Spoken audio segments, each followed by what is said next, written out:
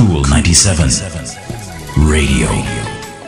Hello there. Welcome to Power Thoughts, the morning edition. Just 3 minutes to start your day with a positive vibration. There is an Ashanti proverb that says that the ruin of a nation begins in the home of its people. If you have an argument at home, chances are you'll have one at work. If you feel unsupported at home, your friends are likely to abandon you. If you're uncooperative, unreliable, and disrespectful at home, you carry that same energy everywhere you go. Home is the foundation of everything we see and do in the world and in our relationships. That's why, as Jamaicans, it's vitally important that we make home the primary concern of the heart. The heart creates love, support, cooperation, nurturing, and peace. Home is our first school.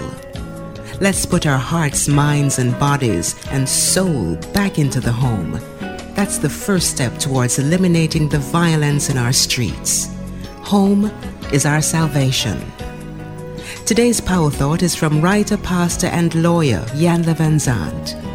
I'm Rosamond Brown. Talk to you next time.